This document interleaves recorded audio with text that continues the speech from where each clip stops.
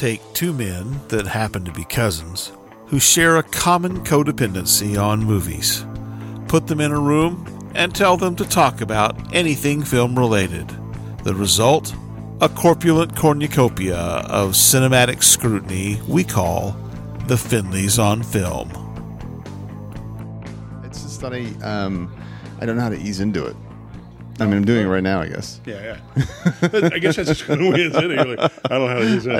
I don't have an opening. Yeah. Hi, everyone. We don't have an opening. It sounded like his love life for a second there, everybody, but that was actually it was Joe in a moment of weird vulnerability. You don't get to see that often. Yeah. So yeah. Well, welcome, Joe. So how are you, Mr. Finley? How are you, man? I'm doing okay. Yeah. We got a little bit of this commie music going on in the background. We're gonna be talking some good comedy today, I think. It's going to be. I'm kind of looking forward to this one. Yeah, it's going to be a good one. It's going to be an interesting one. I mean, we might fuck it up and everything, but what's really interesting, I think, is let's just start with this. I mean, just so we put a little timestamp on this episode. Mm-hmm. So it's August 23rd of 2018. Yep. Now, I don't know. Don't say you're a guy. I mean, I don't. For instance, let's say. I really don't have any confidence that our current president, number 45, President Trump, is definitely going down. But I'm no longer certain that he isn't. Yeah. And we're at a weird potential tipping point here. It feels good. It feels like the momentum that's got him this far, I think, is going to tip it. I think it's going to tip. I don't think there's. Yeah. God, I want it to. Well, I mean, I do want it to. And then there's a part of me that's going to Go ahead. Finish that sentence. More the fact of it after the fact, not for the guy, but for the office, No. I think the presidency is going to take it's taken an immortal hit. It's taken it before, though, and we've recovered with people who are not necessarily good, but at least somewhat competent and decent. Yeah. I mean, that's what brings it back, right? Yeah, but who's in the on-deck circle for that? I don't know. Who was ever on the on-deck circle? Well, but that's the thing, is we've had periods where we had, like, shit leadership, and then we've had periods of, like, kind of phenomenal leadership at times. Like, give me some right examples. Guy at the right time. Oh, FDR comes right up immediately to mind. Lincoln is maybe the best example of the lot. And if you really want to go back, those founding fathers, there was a tremendous brain trust of people who sort of founded this country, in a sense. That's a remarkable group of people at that time. But it's also, you might want to lean in a little bit more. But it's also like the way that Brazil in the 80s had an economic crisis, and the way that they recovered was to announce that they were going to psychologically trick themselves into believing the dollar was worth more than it was. Right. And like everyone you've mentioned, with time, you look back and you're like, fuck.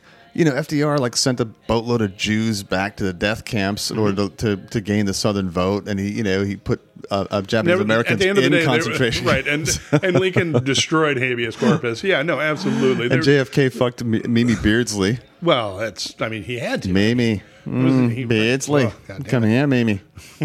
And then that makes me think about the other interesting thing that's happening this week, which is Asia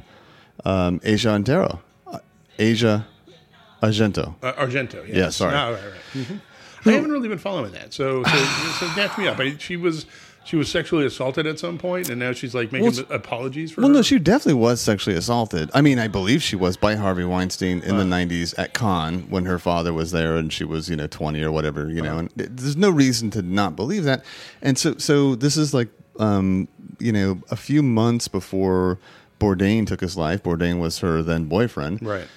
She was at Cannes, and she was like, "This was Harvey Weinstein's hunting ground, and he raped me here." She made this speech from the stage, basically, and she became like Rose McGowan's like VP of the Me Too movement, right? Mm-hmm. In a way. So it's like, and she even said in the speech, there are the people sitting in the audience, men who should be squirming because you will be outed at some point. And it's like, whoa, it's really, really. I had to give it to her, like very ballsy, nice way to take like all the like.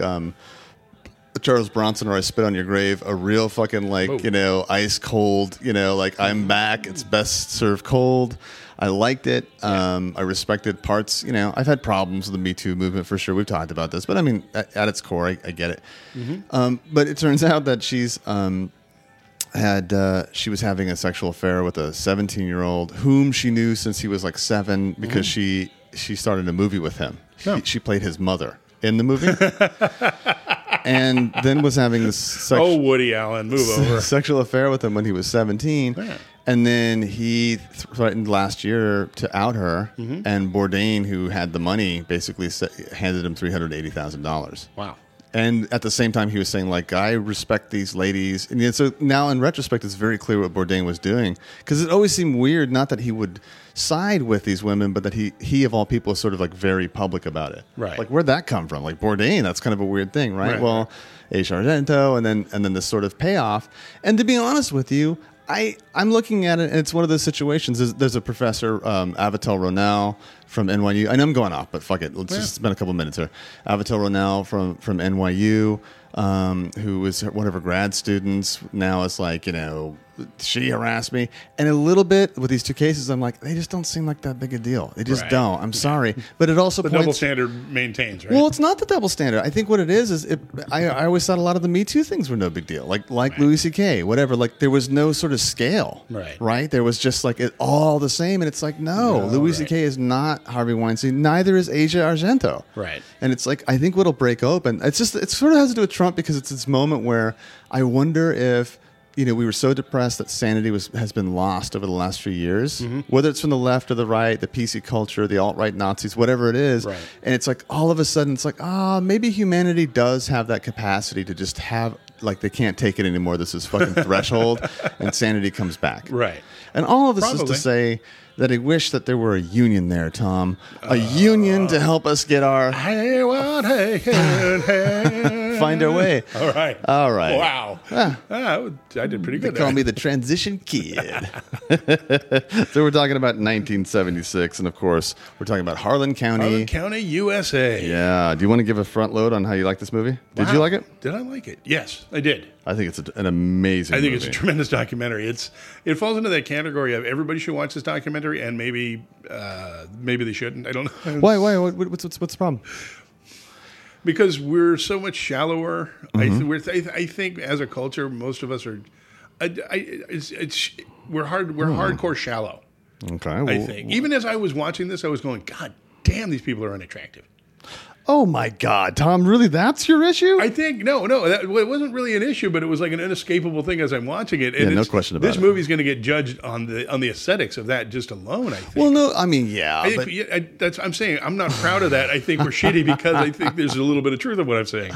Well, there's lots. I mean, it's made it's released in 1976, and the 70s clothing principal was photography not like for fucking anybody. 72, 73, 74. So you're talking about guys wearing like cheap rabbit fur coats with checkered pants. I mean, it was a weird time all the way around. So the fact that half these people don't have teeth is not a huge deal to me. Well, some of them with teeth were much more disturbing than the ones without teeth. I grant you that, but I mean, look, the story it adds to the humanity to me, because actually it cut across weirdly. One of the first things I thought was how it cuts across racial lines. Yeah, like how often we're so sort of proud. I'm talking really about like white mainstream to make a film like Hoop Dreams or something in the documentary style and be like, yes, we're showing, and it's like actually people are suffering and they're good while they're suffering, and they're encountering fucking banal evil everywhere. Yeah.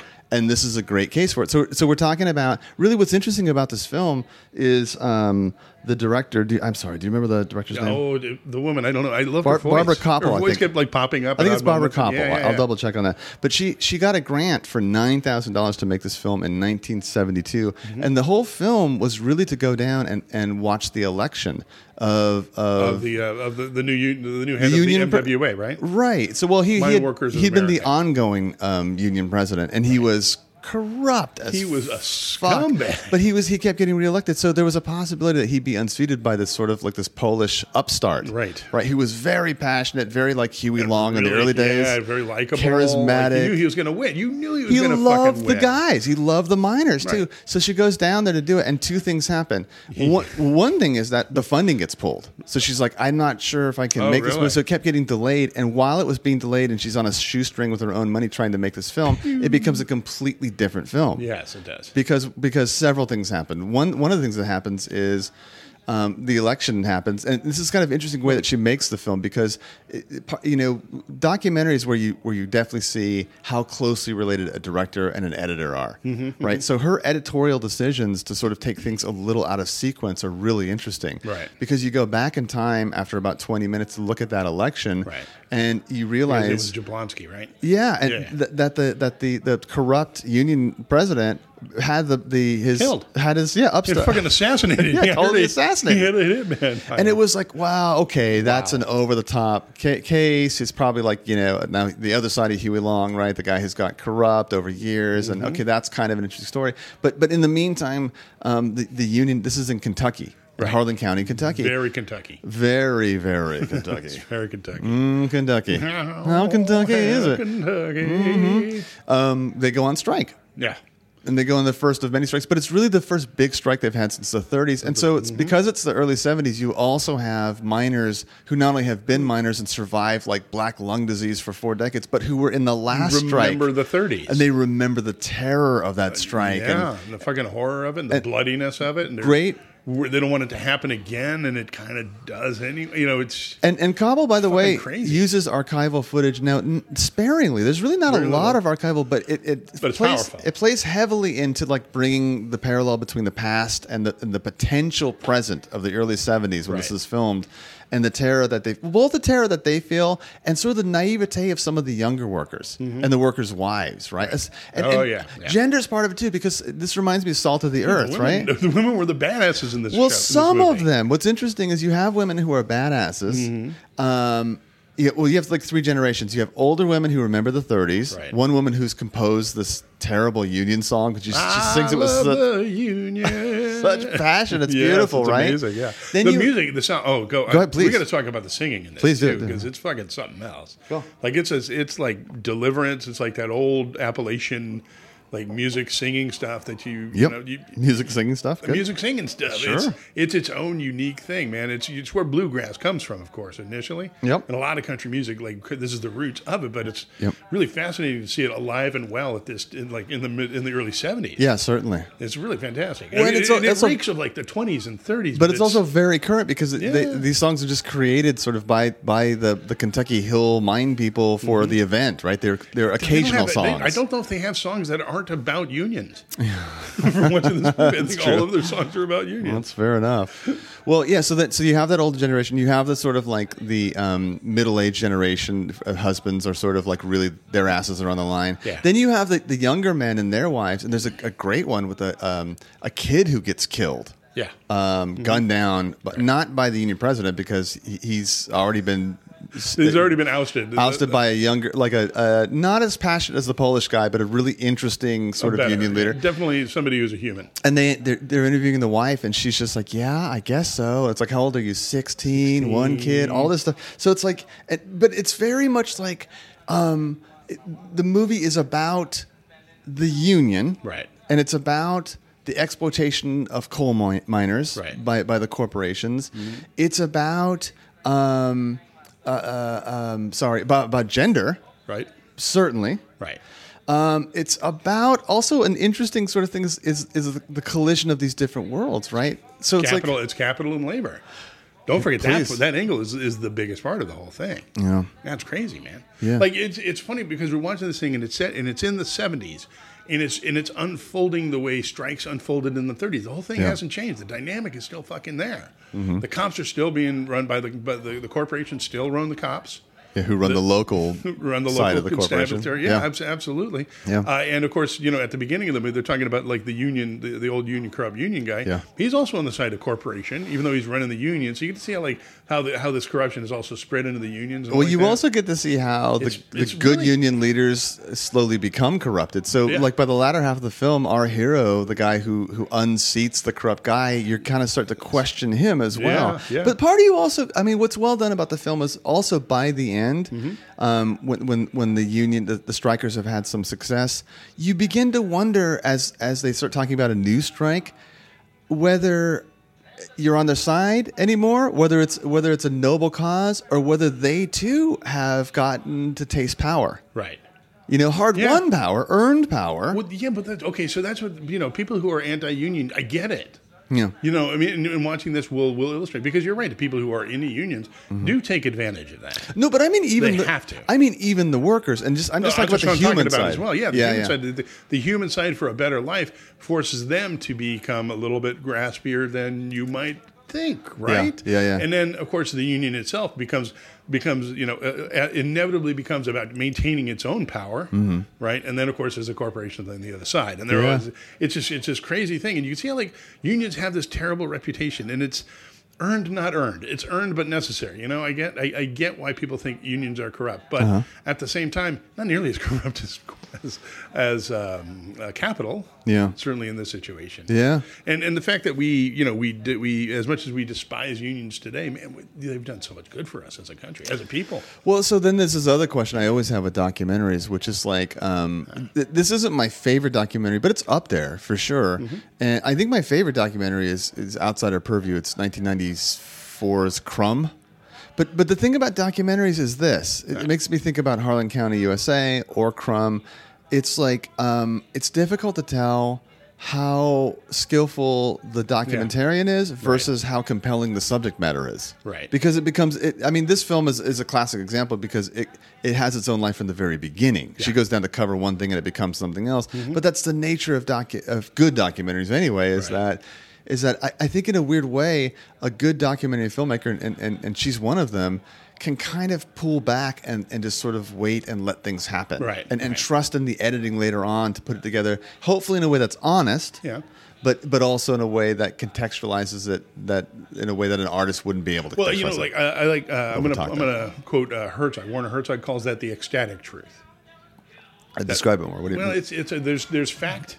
And then there's truth, and it's always like the search for truth, which it has nothing to do with like the numbers of a situation, but with the way things unfold and the way truth as an actual truth comes out. Okay, well, that's what a good documentarian can capture, like you're talking about. I think and make happen. Here's the complaint about against postmodernism, right? And so it's like there's a lot of conversation. About the pitfalls of postmodernism and connecting it to things like Marxism and genocide and so forth. And it's this idea that there really is no truth, that it teaches people that there is no truth, essentially, right? And truth is all relative, and it's only what I apply it as and so forth. And I mean, part of it's bullshit. Yeah. The other part of it, though, is like because I teach literature, I do use postmodernism in some lit classes, but I always think of it as a way to exercise your brain. Like if you apply postmodernist Marxist criticism or feminist criticism to a novel written in the 1850s, it's not about finding the truth. Yeah. It's about exercising a different lens or filter for analyzing work. Right. But now if I bring it back to documentaries, I mean, that was the distance I had. Now I bring it to documentaries and I think, I wonder if the filter does create truth. In a way, right? Because this filmmaker does have to go in with some filters, right? Of course. I mean, she's very clearly on the side of labor here. That's what I mean, right? There's a sort of chilling sequence of events. There's a sort of middle management guy, right? The guy who's in the pickup truck, who's leading the rest of the thugs. Jesus, he is a fucking villain. Fucking picture of a thug. He is a fucking villain that could not have been written better. The rottenest white man. He was like a Klansman. Except he hated white people too. Yeah, right. Well, he calls the white people niggers at one point, right? And this woman says, "Well, that nigger is more of a man than you'll ever be." They're right in his face, but he is carrying around a gun in his pocket. Yeah. He's shooting. At one point, they catch him on film shooting from his pickup truck into a crowd. That's one of the things that I loved most about this movie was it didn't give you preamble to these moments. None at all. You're looking at one screen, and then the screen goes dark, and then suddenly you're looking at a screen that's lit up with gunfire in a dark night. Well, the preamble to that is people talking about violence and how they're in danger while they're at a union meeting, and then bam, you get to this guy shooting out of his truck, like a fucking gun just going off. I mean, beautiful use of the camera. And the editing, but also beautiful, reality of how awful people can be. In other words, these people could be so loathsome openly that what great material they gave her. Right. Oh yeah, God damn it. Oh my God. You couldn't have hired a better person to be a villain for that. Yeah, for sure. He was like perfect. Yeah. Like he's almost so stereotypical. I was like, did they fucking hire this guy? Yeah. But of course they didn't. They didn't have to because this bastard's always there, right? One of my favorite scenes is they get a contingency of strikers to go up to Wall Street in Manhattan, and one of the union guys, the strikers, has a conversation with a cop. Oh yeah, that's great. And the cop is, I mean, the cop must have been only half aware that he was on film. Because I don't know, my job's bullshit. I don't really do anything. I don't protect people, but I make a sweet $7 an hour. Like again, kind of like a nearly perfect Jewish or Italian, not sure which. Yep. New York cop. Oh yeah, like for sure. Very much of a mold, right? Of a type. But very sympathetic. Yeah. I mean, it crosses the sort of lines, and there's a great. Well, he's talking about like he's got all this great stuff. Like he gets paid good money, he gets this kind of coverage and this kind of benefits, and talking to the strikers, and they got none of that shit.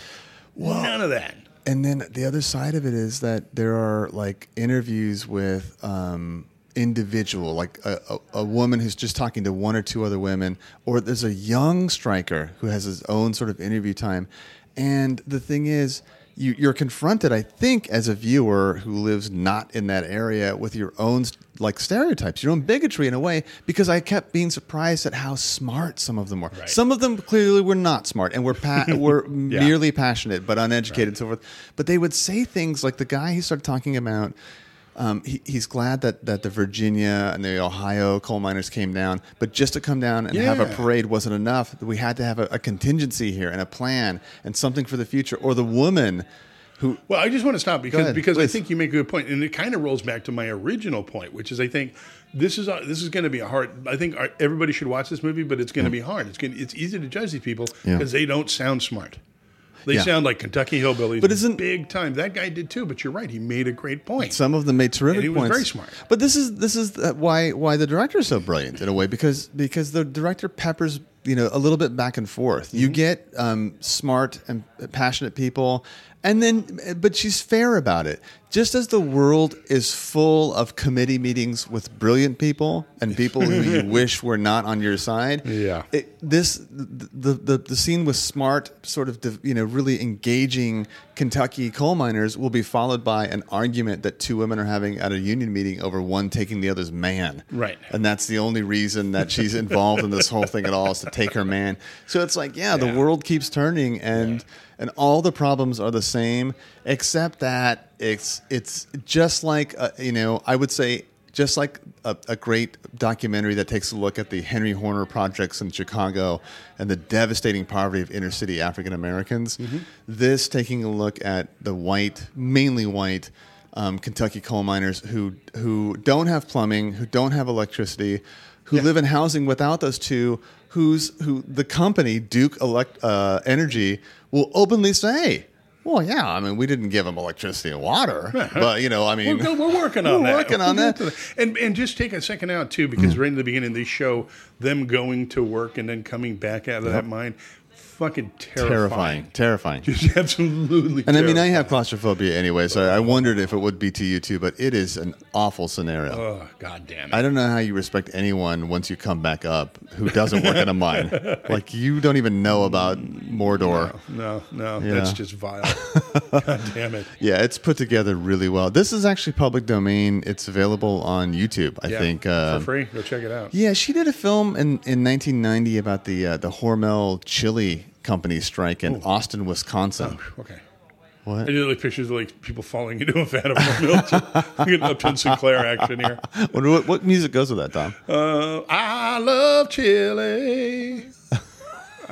You can't just pull out your personal theme song. And, I was asking for something original, sir. Oh, sorry. That just runs in my head on a constant. I mean, I haven't seen it, but I'm interested to see like what a woman who gets accolades. This won the Academy Award for the best documentary for her first film, her first major film. What her other work's like. Brilliant woman. She actually did another one. Well, fuck it. You can look her up. She's done other films. I'm not going to list them all. Yeah. I refuse. Yeah. No. Yeah. You're gonna sit on the picket line on that one. That didn't work at all. Shit, I love it. See? Oh, the magic. Tommy, let me ask you. Okay, what else? Oh, shit, I don't know. I mean, God damn it. I never know what to make of documentaries, and not my first thing, but I love it because There's so much bullshit documentary. Fasting for documentaries right now. Netflix has a whole thing called documentaries, and there's maybe one documentary or two at any given fucking time. The other one's ancient alien horse shit. Or, secrets of you mean the like Nazis. the History Channel version of documentaries? Jesus Christ, yeah. The world is just drowning in that shit, and it's good to just come across a really good documentary that's like giving you a slice of like some reality. I think it really is a case, though, of someone who is so good that it makes it look easy. Because I know what you mean. I've seen documentaries on subjects I'm highly interested in that I can't get through because it's just they don't know when to pull back. And watching this fucking movie, I wanted to go out and like, give me something slightly interesting. I'm going to go make a documentary of this right now. Like it was kind of inspiring too. Yeah, I kind of wanted to be support a union or something, but I just wanted to. I'm almost tenured in my job, so I figured, I'm a fat cat now. Why bother? Yeah, that's right. You could suck in the corporate teat of education, which is your are. All right, buddy. You got anything to promote personally? Sheesh, man. Everything I do feels insignificant up to that fucking. Oh, I was worried that was my beard. Go check it out. TomSmithComedy.com. Smitty Ha at Smitty Ha on the Twitters. Go check it all out. I'm going to ask that you good people rate and review us on iTunes. Please. And God damn it, Tommy. Yeah. I love this episode.